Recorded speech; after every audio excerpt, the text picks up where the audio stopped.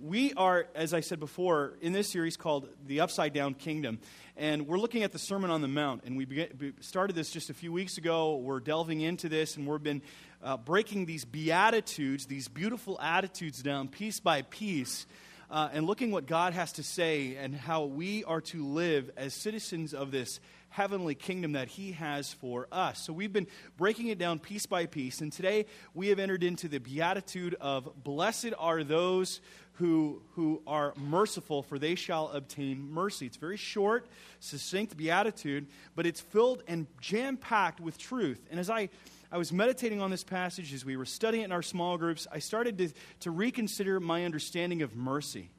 And even as a pastor, you're researching for sermons and trying to find a lot of stories on mercy. Surprisingly, there aren't a lot.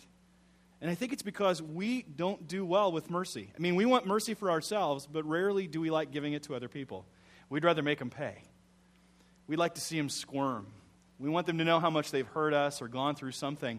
But yet God is a God of mercy. And it's something that we all desperately long for, want, and need.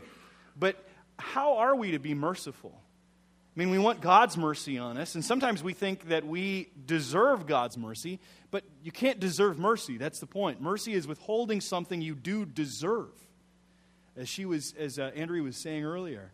But as I started looking at this passage, I realized that definition, while succinct and true, is only a part of the greater picture of mercy that we see within Scripture.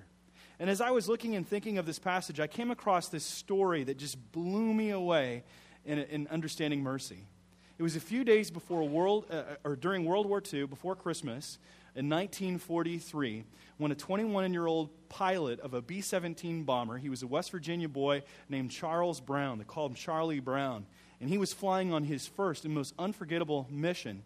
He had just bombed some of Germany, and on his way back, they had been decimated by German fighter planes and managed to stay up in the air.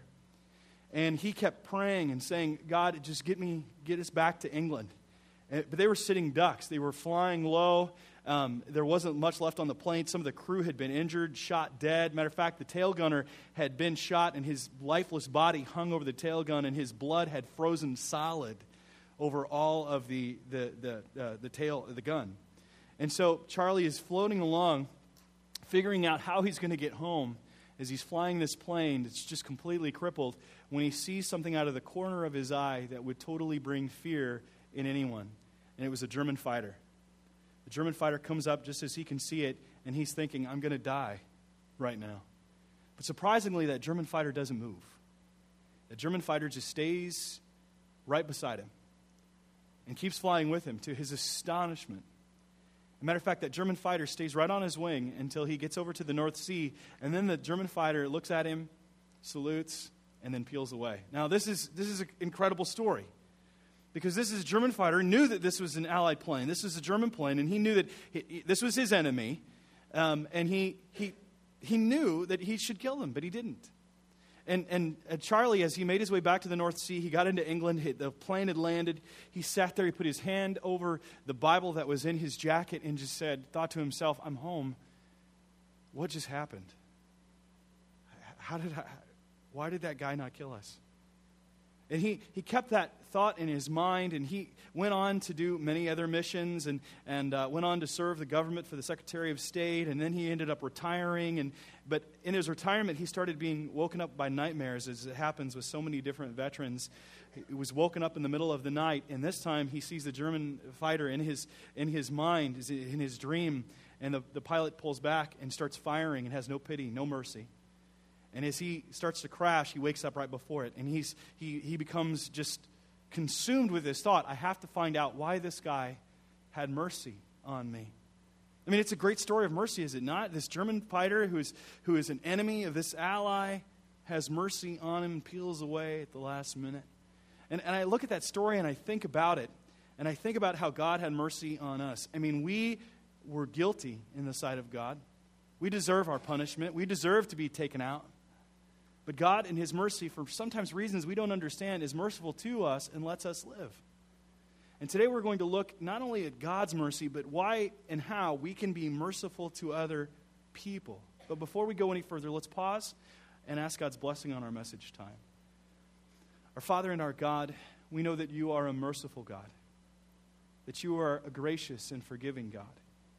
And Lord, so often we forget our true condition before you, that we are tattered, we are broken, and we are crippled, and we deserve the punishment that you would give according to your justice. But Lord, you were merciful. Your Son came alongside us, saw us in our condition, and rather than condemning, helped us to freedom and safety through you. We ask your blessing on our message time today. Lord, please bring to our memory any person that we need to be merciful to. Help us to have a heart like you do, rather than expressing words of condemnation and alienation. But Lord, may we instead give hope and truth and light and forgiveness and above all, mercy and grace. We ask your blessing on our time together today. In Jesus' name, amen. We are in the book of Matthew chapter 5, and we're going to be flipping back between Matthew chapter 5 and Luke chapter 10. So I would encourage you to get that ready, and I want us to really, again, jump into this. When we've been breaking this down for the past few weeks, I'm not going to repeat all of the background again for you, but we have been going through this passage verse by verse. And today, as I mentioned before, we've landed on verse 7, which are, "Blessed are the merciful, for they shall receive mercy." And as I've been thinking about this passage and how can we understand it, how can we apply it to our life, the first thing that we need to do is begin with God.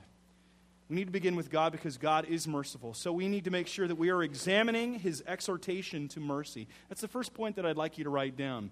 We need to be examining his exhortation. We need to go back to the Word of God and see how God is merciful to us. If we are to understand and apply this beatitude and all of the ramifications that are there in it, then we need to make sure that we are learning who God is and how he is merciful to us, and then how he desires us to be merciful to other people. So often we are good at taking things from God and expecting mercy from him, but we're not merciful to other people. It's like the story that Jesus told in Matthew chapter 18 that many of our small groups looked at this past week, of this man who had been given this huge, massive loan that he ends up defaulting on to his master. And the guy's getting ready to throw him in prison to sell his entire family in order to help repay the debt. The guy begs for mercy. The master gives him mercy. This guy leaves the presence of the master, and he goes out and shakes down one of his friends who owed him money, and it wasn't even that much money. And in his anger, he throws this guy in prison.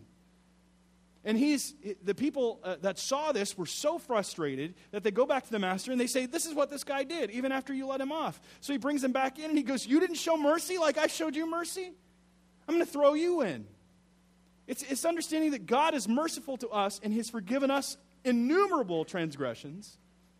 And yet we need to be able to be merciful to others in forgiving them. But there's a lot more involved in that. But we need to go to the Word of God and examine God's exhortation to mercy. And if we're to understand this mercy, then it requires us recognizing this, first of all. Mercy is rooted in the person of God. Mercy is rooted in the person of God. I'd like to look at Exodus chapter 34 for you for the moment, verse 6 through 7. The Lord, a God merciful and gracious. Get that, a God merciful and gracious. In his nature, he is by his attributes and his activity merciful in who he is, desiring to show mercy, and gracious, slow to anger, and abounding in steadfast love and faithfulness, keeping steadfast love for thousands, forgiving iniquity and transgression and sin, but who will by no means clear the guilty, visiting the iniquity of the fathers on the children and the children's children to the third and fourth generation. Or the book of Lamentations, chapter 3, verse 22 through 23. The steadfast love of the Lord never ceases. His mercies never come to an end. They are new every morning. Great is your faithfulness.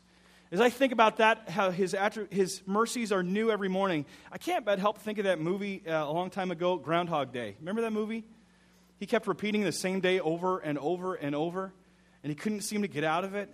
But I look at it, and he's got this new, fresh day, but it's the same day over and over and over again. And I thought about that. I'm like, God's mercies are every day, always. Always, always, always. I mean, not that we're doomed to repeat the same day, not like that, but every day His mercies are there for us. They're not suddenly cut off from us. They're there every single day. God's mercies are new every day. Doesn't that make you happy? Doesn't that give you some joy to know that? I mean, sometimes we think we've gone beyond the grace of God. The problem is our understanding of grace is wrong. Grace continually is God giving to us what we didn't deserve. That's why it's grace. You can't earn grace. It's a gift. God's mercies are new every morning to be renewed again and again. Perhaps the greatest revelation of God's great mercy was displayed at His passion. Displayed at His passion.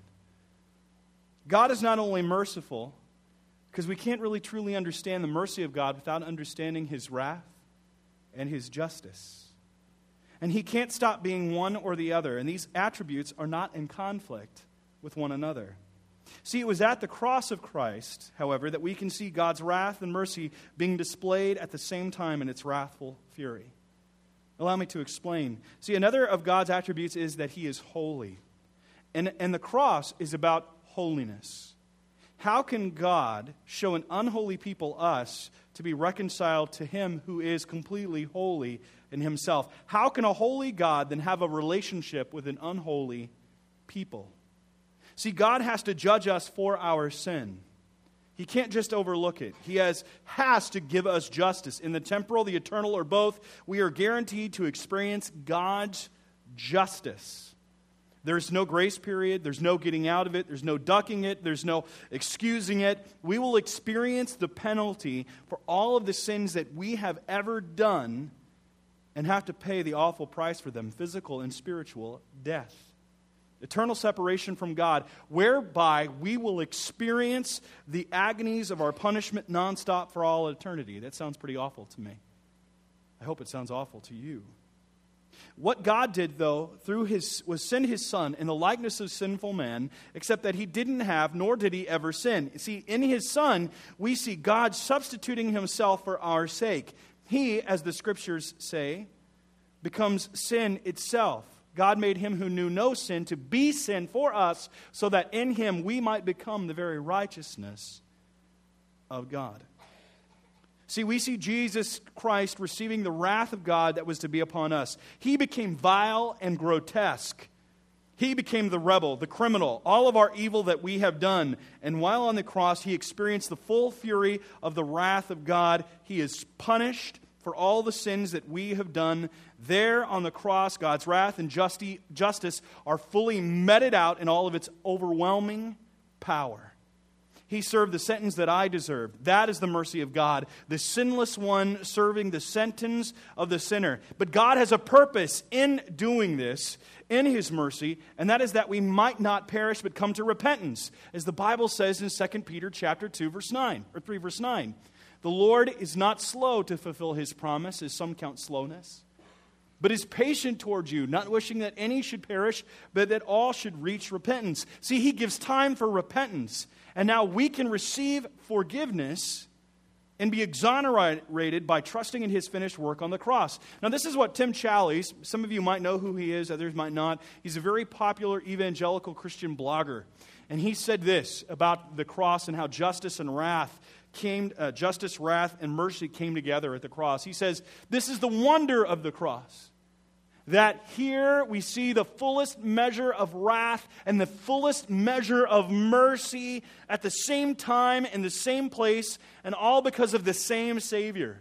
At the cross we see wrath and mercy meet. He goes on, Christian, God's history with you is a history of mercy and patience and love. Do you see God's patience with you? You may think back to the days before you were saved by grace alone, through faith alone, in Christ alone. And remember sins you committed, sins that justly put you under the wrath of God, sins that shame you now, and you can see that He was patient. Has God been patient with you? Do you see God's patience in your life? He could have destroyed you, but He didn't. He was merciful, not wishing that you should perish, but waiting for you to repent. He did not owe you this mercy of patience, yet He extended it to you. and you did repent, and you did receive His forgiveness for that sin, and the punishment of that sin was fully paid by Jesus Christ, praise God for this patient mercy. The unbeliever, too, has experienced God's patient mercy. He is experiencing it right now. He goes, how do I know? Because he's still alive. He's still alive. He still has opportunity to repent and turn to God. There's still that moment that life is not over, that he still draws breath. There is that opportunity to turn now. I mean, death is the great liquidator, and it ends it all. There's no more opportunity past that. Because he's still alive, because God has not yet acted in final judgment toward him.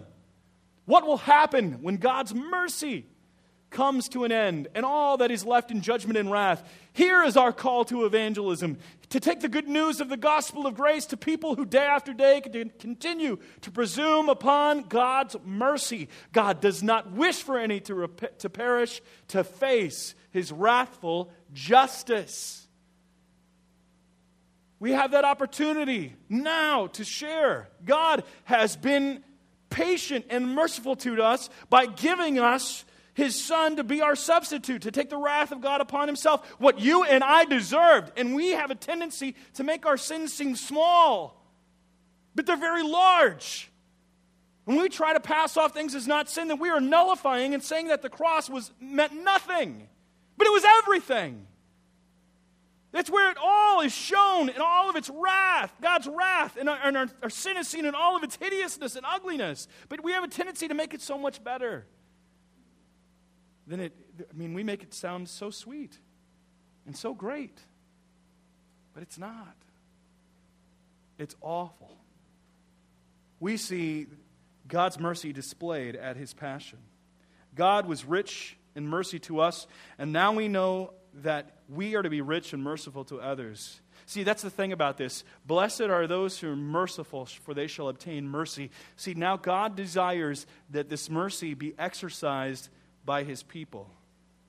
Exercised by His people. God expects us to be merciful. After all, we are recipients of His mercy, so we should offer this mercy to others. Now, perhaps one of the most startling yet reassuring passages in Scripture is the story of the woman caught in the act of adultery in John chapter 8, verse 1 through 12. It's one of the greatest stories. If you've ever been caught in sin in your life, you know just how much hope that gives you, just reading that passage. See, we don't know much about this woman. We don't know whether she was sleeping with another woman's husband, or whether she was the one married, or whether they were both married, or what. But whatever the case, she was guilty. What we do know is that she was caught in the act, guilty and fully deserving of punishment. She is brought before Jesus, undoubtedly embarrassed, perhaps partially clothed, dragged out of her illicit affair into the streets for all to see. She was no fool. She knew the punishment for such a crime was death. She deserved it. She deserved the shame, the guilt, and the judgment according to Scripture, which was stoning.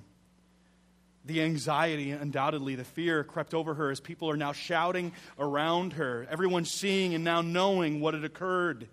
She can't hide. She can't get away. There was no excuse. The hypocritical leaders came to Jesus waiting for His response, and it was a terrible trick in the midst of a moral tragedy. They quote to Him the law regarding the sin of which she was guilty, reminding the very author of that law, which they did not know was in their presence, what he wrote. Jesus bends down to write on the ground as the jealous jury waited for the verdict from the divine judge. He stands up to speak, offering words that no one expected to hear. He says, "Let him who is without sin among you be the first to throw a stone at her." The words echoed through the hearts of the malicious mob, words that rang hollow in hypocritical hearts, but from the Savior, the words came to life in a way that no one had ever heard before. The intent of the law from the Lord of life found its mark. Arrested by their own accusations, these men found themselves guilty. She was guilty, yes, but so were they. See, their own sins had gone uncovered for so long, but Jesus' words fell softly to seared souls living in silent rebellion. But the words spoken in the goodness and mercy of Christ led these men to repentance. And as Jesus' words penetrated their souls, still hanging in the air in the presence of the holy, he knelt back down to the ground and continued writing. Slowly, rocks originally intended to be used as weapons could be heard falling on soft earth. At first 1 or 2, then 3, 4, and 5. Which started as a raindrop of surrender became a torrent of mercy and grace, before quietly fading into holy silence as each accuser left. By herself now, without the crowd to condemn or accuse, likely still shocked and shaking as the adrenaline was still running. Shaken by the scandal created by her sin and the death sentence that just passed by, she stood by herself before the Savior. Jesus stood up and said to her, "Where are they? Has no one condemned you?" Her response is short and filled with disbelief and astonishment, her voice probably quivering. "No one, Lord." Jesus responded, "Neither do I condemn you. Go now and sin no more." See, that story is played out each day in many of our lives. How many of us have been caught in acts of moral compromise captured by our sin? There is not one person who is in this room right now who has not felt guilty in the sight of God, sentenced by our own choices of disobedience. But thank God there's mercy. Don't you thank God for mercy and grace? Forgiveness? That God has not treated us according to what our sins deserved. He continually offers himself to us as the condemned Christ in our behalf. He offers himself to pay for our sin, and he showers us with mercy and grace. See, that I know that God is merciful to us and he expects us to be merciful to others. But what does this look like when we help others and are merciful to them? It's one thing to have someone sin against me and me be merciful to them. It's another thing to just find someone and be merciful to them. See, as we were reading this past week, I came upon the story. Perhaps no greater story of mercy is there in the Scriptures than that of the Good Samaritan in Luke chapter 10. And I would encourage you to turn there if you haven't already. I'd like us to look at that passage and break it down, to look at this mercy that God is illustrating for us. Because I have to confess that this is not a story, after I've read this several times over the years, that I never understood the mercy that was involved. I knew goodness, I knew grace, I knew helping a neighbor, loving your neighbor, but mercy was not something that I thought of when I looked at it.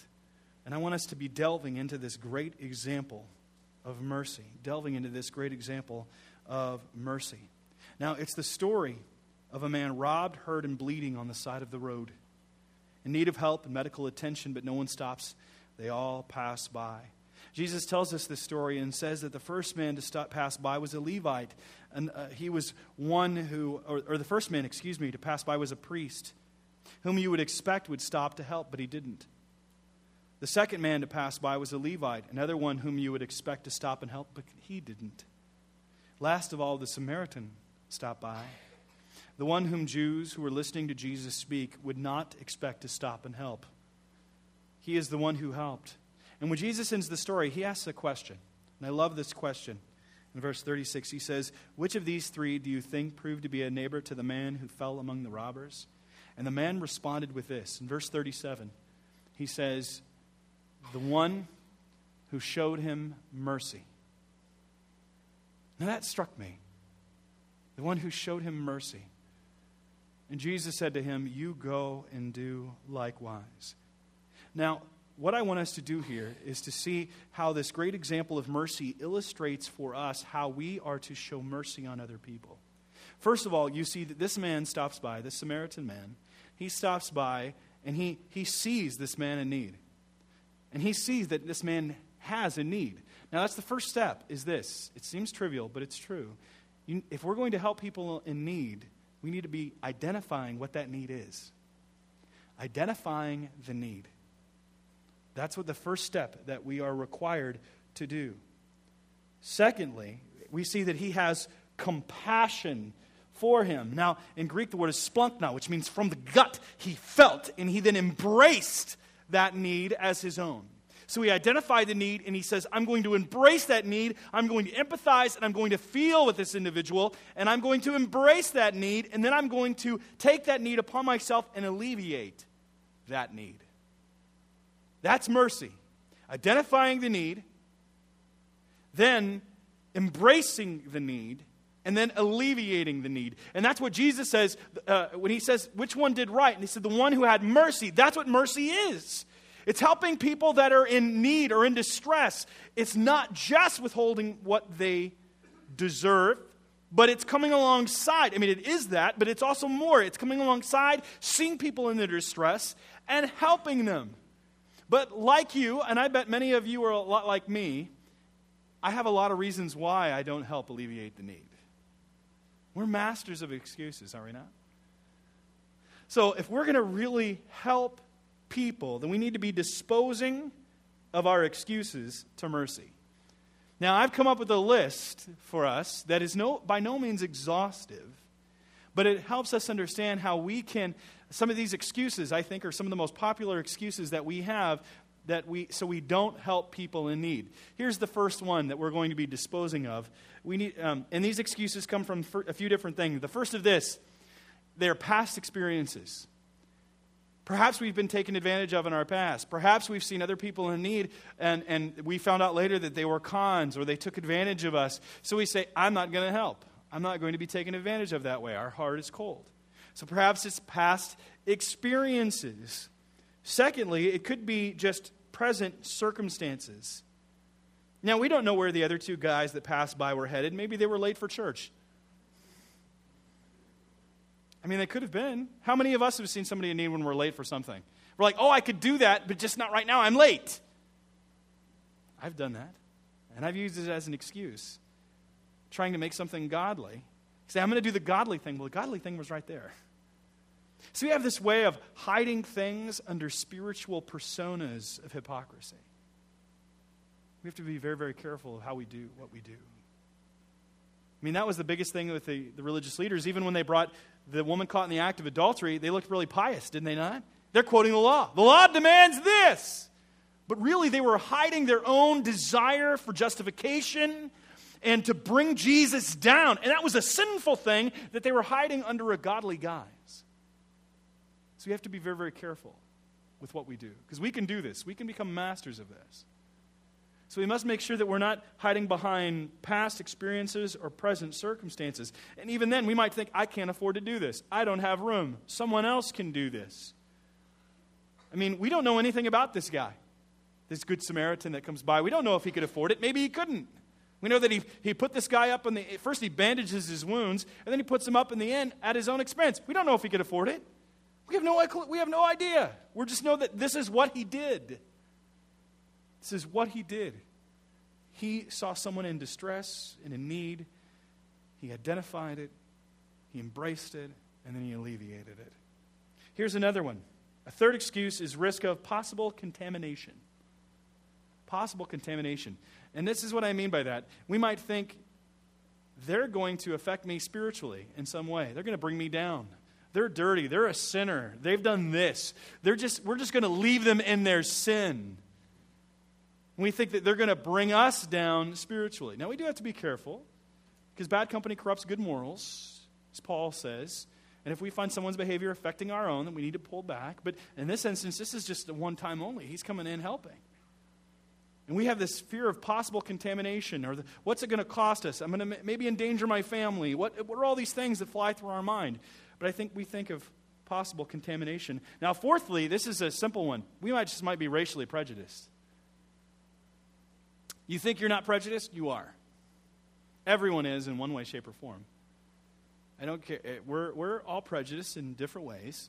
It's just best to admit it and get on and work through that. But see, that was part of the moral of the story in Luke chapter 10. See, that's why this guy, if you look in Luke chapter 10, when Jesus says, which one did right? And this guy can't even bring himself to say the Samaritan. He said the one who showed him mercy. See, there was a racial element. When Jesus brought that out to them, it was a completely racist thing. They hated Samaritans. They hated them. Completely. These were the half-breeds. These are the guys that didn't have the whole law. These were the moral compromisers. These were the guys that were just outside. I mean, they hated him so much they wouldn't even walk in their neighborhood. They would drive around. Have you ever had someone's neighborhood of a different ethnicity that you don't drive through? I bet you have. I bet you have. You know, the Bible talks a lot about racism. Did you know that? Book of Jonah, great example. We've talked about this before. Why wouldn't Jonah go? Because they were Ninevites. He hated the Ninevites. He hated them. Because they had done so much injustice to his people. That's when God says, go to the Ninevites. He's like, I can't do it. I want them to pay, not learn how to pray. I don't want them to have salvation. I want them to have condemnation. See, God calls us to reach out. And that's the beauty of the gospel, is that there is no more Jew, nor Greek, nor slave, nor free, nor male, nor female. We're all brought in. Now, that doesn't mean that we lose our skin color and that we're just going to be like we're all a happy family. We're going to have to work through those things because those are realities that we deal with. But if we're to truly be the people of God, we need to make an effort to do that. The problem is we're always waiting for someone else of a different ethnicity to take the first step. We have to take the first step. Step out. Ask questions. Get to know. Learn. Be humble. I mean, it's true that one of the most racist places on Sunday morning is the church. God forgive us. And my hope and prayer is that God makes us into a multiracial place where we are a reflection of heaven. And it takes all of us dealing with these prejudices. And we think we can't help, well, they're of a different race. Someone else of that race will help them. That's nuts. And wrong and sinful. And I know that we have people in our midst, and we've all struggled with it. We all have to deal with it. We all have to deal with that racism. And it comes out in many different ways. But that's not all. The fifth excuse we have comes from just poor theology. Poor theology, or an incomplete theology. What we mean by that is this. We have a tendency to see someone in the midst of their sin, and we think that they want to be there. And they have made their choice, and they don't want to get out of it. And we can't help them because they want to be in that situation. And they're just continually in sin, and we're just going to leave them to it. Now, there are certain times that God does leave a person to suffer for the consequences for their action. I'm not going to deny that. And this is why it takes discernment. But more often than not, we're just using that as an excuse to not do what God wants us to do. That's an incomplete theology because God is saying right here, this is crossing racial boundaries. This is going into a very difficult situation at personal cost to oneself. We have a tendency to keep ourselves in just safety and security in our own little world that people, they can't come in. But God's saying, no, open yourself up. Take that risk. And it is a risk. But God wants us to do that if we're to be true people of the gospel. Ready to show some mercy now, or are you pretty freaked out? I'm a little freaked out, and I'm preaching. Because I'm preaching to myself, too. See, if we're to really show this mercy, we must run to God that we might be finding the courage to engage confidently. Finding the courage to engage confidently. This takes courage to do. To show this type of mercy is not easy. It's more easy. But for many of us, it's quite hard. And I would like to give you some hints that help me show mercy. And I'm not the best at it. I'm learning. I'm in process. But if we are to find this courage, then it requires us, first of all, remembering frequently what God has done. We're not going to show mercy to others if we think that we don't deserve mercy ourselves. When we are reminded that God was merciful to us, when we are reminded of where we have come from, then it encourages us and reminds us that we have to be merciful to others. Secondly, if we are to engage, we also must make sure that we are forgiving others sincerely. Forgiving others sincerely. Now, this is something that we all struggle with. I was at a wedding yesterday in Wisconsin for a young man who's a former student of mine, Romanian guy. He married this great Hungarian girl. And I'm listening to the families, and I meet his sister. I haven't seen in many years. She'd been in my youth group, and I was talking to her. She lives in D.C. now. And as we're talking, I knew she had gotten married to she had dated a guy that her parents didn't like. And so she ended up continuing to date him, and then they got married, and the parents didn't show up at the wedding. And now they have a baby. And the parents won't even look and touch this baby. It's been 4 years.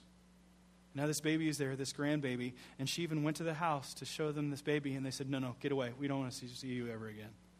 And yet these people are in church every Sunday. I'm like, how can you, in good conscience, call yourself a believer, and yet you say you receive the forgiveness of God, yet you can't forgive a child for something that you disagreed with? See, once that marriage happens, it happens. It's a done deal. You can't pull it out now. Now the best thing to do is love that grandchild. Who are you punishing by not forgiving? You're punishing yourself, not them. See, many of us are saying that, oh, you don't know what they've done. That's the point of forgiveness. It's not saying that they're worthy of it. They're not. No one is. That's the point. We're not worthy of forgiveness in the sight of God. But yet we have two different criteria. We have forgivable things and then unforgivable things. And when a person crosses that line, we say they're no longer forgivable. Well, let me tell you, we crossed that line with God a long time ago. And yet He forgave because of what Jesus did on the cross for us.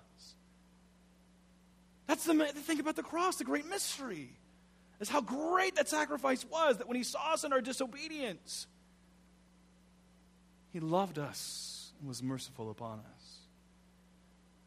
So we must make sure that we are forgiving one another. As the book of Colossians chapter 3, verse 12 through 13 says, put on then as God's chosen ones, His people, holy and beloved, compassionate hearts, feeling for other people, kindness, humility, meekness, and patience. None of us are very good at patience. Bearing with one another, and if one has a complaint against one another, forgiving each other. As the Lord has forgiven you, so you must also forgive. Or as Jesus put it in Matthew 18:35, so also my heavenly Father will do to every one of you if you do not forgive your brother from your heart. The purpose is this, is that if we are to receive God's mercy, or put it better this way, since we have received God's mercy, and a byproduct of that is we will be merciful to other people. See, if we've really received God's mercy, we're going to be merciful to other people. If we're not merciful to other people, then chances are we really haven't received God's mercy. It's like forgiving one another. You know, forgiveness has been labeled as a bridge. When you fail to forgive other people, you burn that bridge, but you forget that that's a bridge you yourself must cross to get to God. When you burn that bridge, you can't cross it any longer. If you're going to forgive other people, then you can't burn it. Because you have to receive forgiveness as well from God. Forgiving one another sincerely. Thirdly, we need to make sure that we are admitting our fears honestly. Don't put up a front. Don't try to pretend. God knows. Don't try to make yourself holier than you are, more spiritual than you are. Be honest about your fears, your frustrations, and your pains when you're dealing with other people and you're having a hard time forgiving. Tell God that. He can handle it. And chances are, when you're admitting your fears, God will start giving you the insight on what to change and how He wants to change you as you're doing so. Fourthly, while admitting your fears, make sure that you're asking God to see needs clearly. We can't help everyone. We can't. But we can help someone. And usually God has us help someone. We need to be discerning, and He will give us direction, and He will help us to see those who need help. He might not tell you right away. Instead, He might let you make that choice yourself. He might put you into situations where the need just becomes apparent. Ask Him, and He will direct you. Now, fifthly, it requires stepping out in faith boldly. Stepping out in faith boldly. If we're to really be merciful to other people, we're just going to have to take a step of faith. Ask God for the eyes of faith to see who needs help, and then step forward boldly to help meet that need. Be bold in helping others, not caring what others may think. And next, we can see from the Good Samaritan that helping people is costly. And that may mean giving sacrificially. Giving sacrificially our time, our treasures. It might put us in an inconvenient place for a period of time, but it means giving sacrificially. As the proverb says in Proverbs chapter 3, verse 27 through 28, do not withhold good from those to whom it is due when it is in your power to do it. Do not say to your neighbor, go and come again, tomorrow I will give it, when you have it with you. If you have the opportunity to do good, then do it. Give sacrificially if necessary, and then be prepared for something that happens, because there is a reward that comes. For it will come, and then we will be able to reap satisfaction joyously. Reaping satisfaction joyously. You know, I told you this story at the beginning of Charlie Brown, in this plane. What I didn't tell you is about the other pilot. See, the other pilot was a man by the name of Franz Stigler. And it's interesting, he wasn't there to have a mission of mercy. This German pilot was on a mission, and it was for vengeance. See, he wanted valor, and he wanted revenge. He was not just a pilot, but an ace, and one more kill would get him the Knight's Cross, the highest reward for valor in Germany. And he also wanted revenge because his older brother, August, was a pilot who had been killed early in the war. He was on the ground when he heard the roar of that B-17 go over and saw it just pass over him as if it were about to land. He saw it go over some trees, so he jumped into his fighter, and he went into the air, took off as fast as he could. He got into the air, he got right behind that B-17, and he decided to attack it from behind.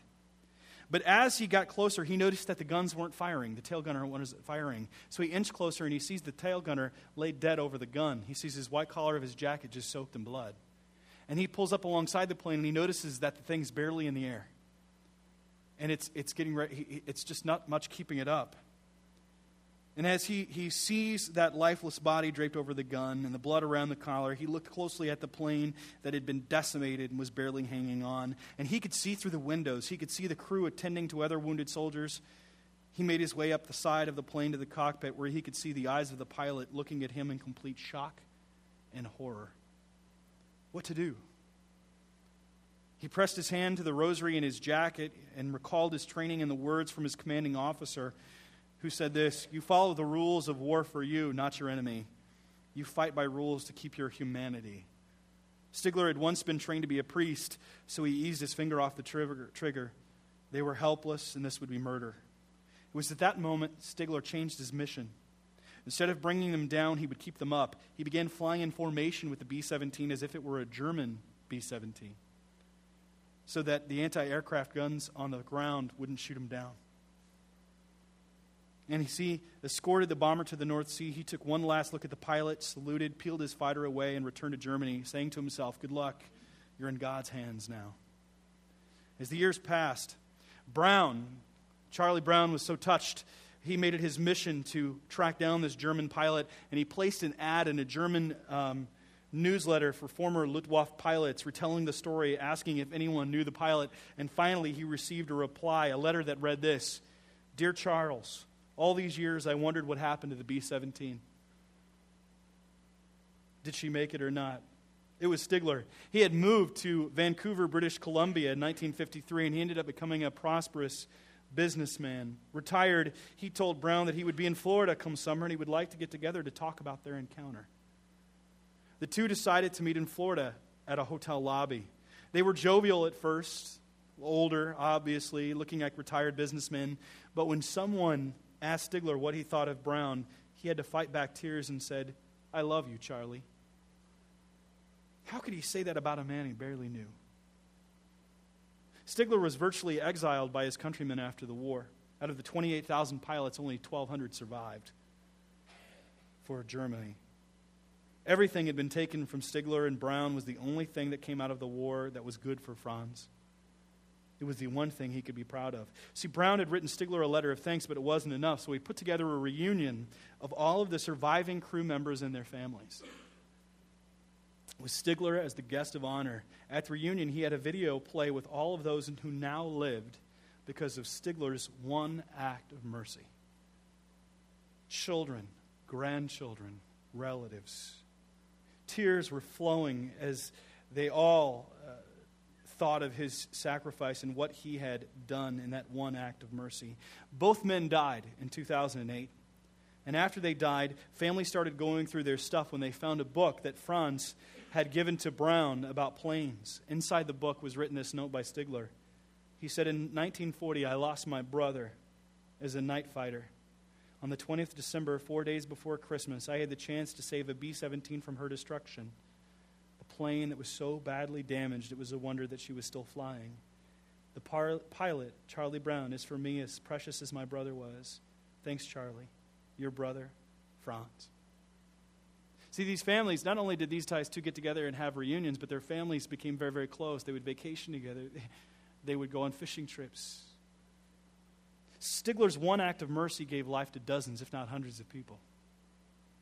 By withholding what this plane deserved, he ended up giving life to not only them, but generations to come after. Christ's sacrifice for us gave life not to dozens or hundreds, but millions. For all who come to him in repentance and faith, he has mercy on us and then expects us to be merciful to others. Are you merciful? Have you experienced the mercy of God? Have you placed your faith in his Son, our Lord Jesus Christ? He's merciful to you, not wishing that any should perish, but they'll all come to him and have eternal life. Scripture says that we can be saved and from the wrath of God by placing our faith in his Son, who enabled the mercy of God to be made unto us. We can be saved and have that forgiveness of sins and that mercy if we call on him in faith, repenting of our sins and embracing him, receiving that mercy he has offered to us. And then God expects us then to be merciful to others so that they might have life in him. Amen? Amen. Let's close our time in prayer. Father, as we come before you and we think of Charlie Brown and Stigler, what an amazing message of mercy. One man withholding what was due, this plane, and giving them life. And Lord, how much that one act ended up being life for so many. Lord, we know that many of us have been flying on missions of disobedience in our life. We deserve the price and deserve to make the payment for our sins, but we can't make that payment. It's death, eternal separation from you, and Lord, we know that you would be just in condemning us all. But we thank you for the gift of your Son. Your Son, our Lord and Savior, Jesus Christ, who came to give us life, to come alongside us, to help us in our distress, so that we might have new life in you. Lord, help us to give this mercy to others. Help us to be merciful to those that we struggle with in and out, whether they're in our workplaces, whether they are colleagues or classmates, whether they are family or friends, whether it's someone we meet at the store or on the street. Lord, help us to be merciful, and may Christ's love be seen within each one of us. Lord, help us to be discerning in how and when we are to be merciful. Lord, we don't want to excuse disobedience. We do want justice and we want to do things right, but yet we are also called to be merciful, and within you we find the perfect balance of mercy and justice. Help us to follow your example. Help us to see and know what we are to do as we go our separate ways this week, as we step into our hallways or we step into our houses. Whether we're dealing with our friends or we're dealing with those who are our enemies, may we seek to exhibit your justice to this lost world, that they might see you and see this true love and action for the glory and honor of your name. In Jesus' name we pray. Amen.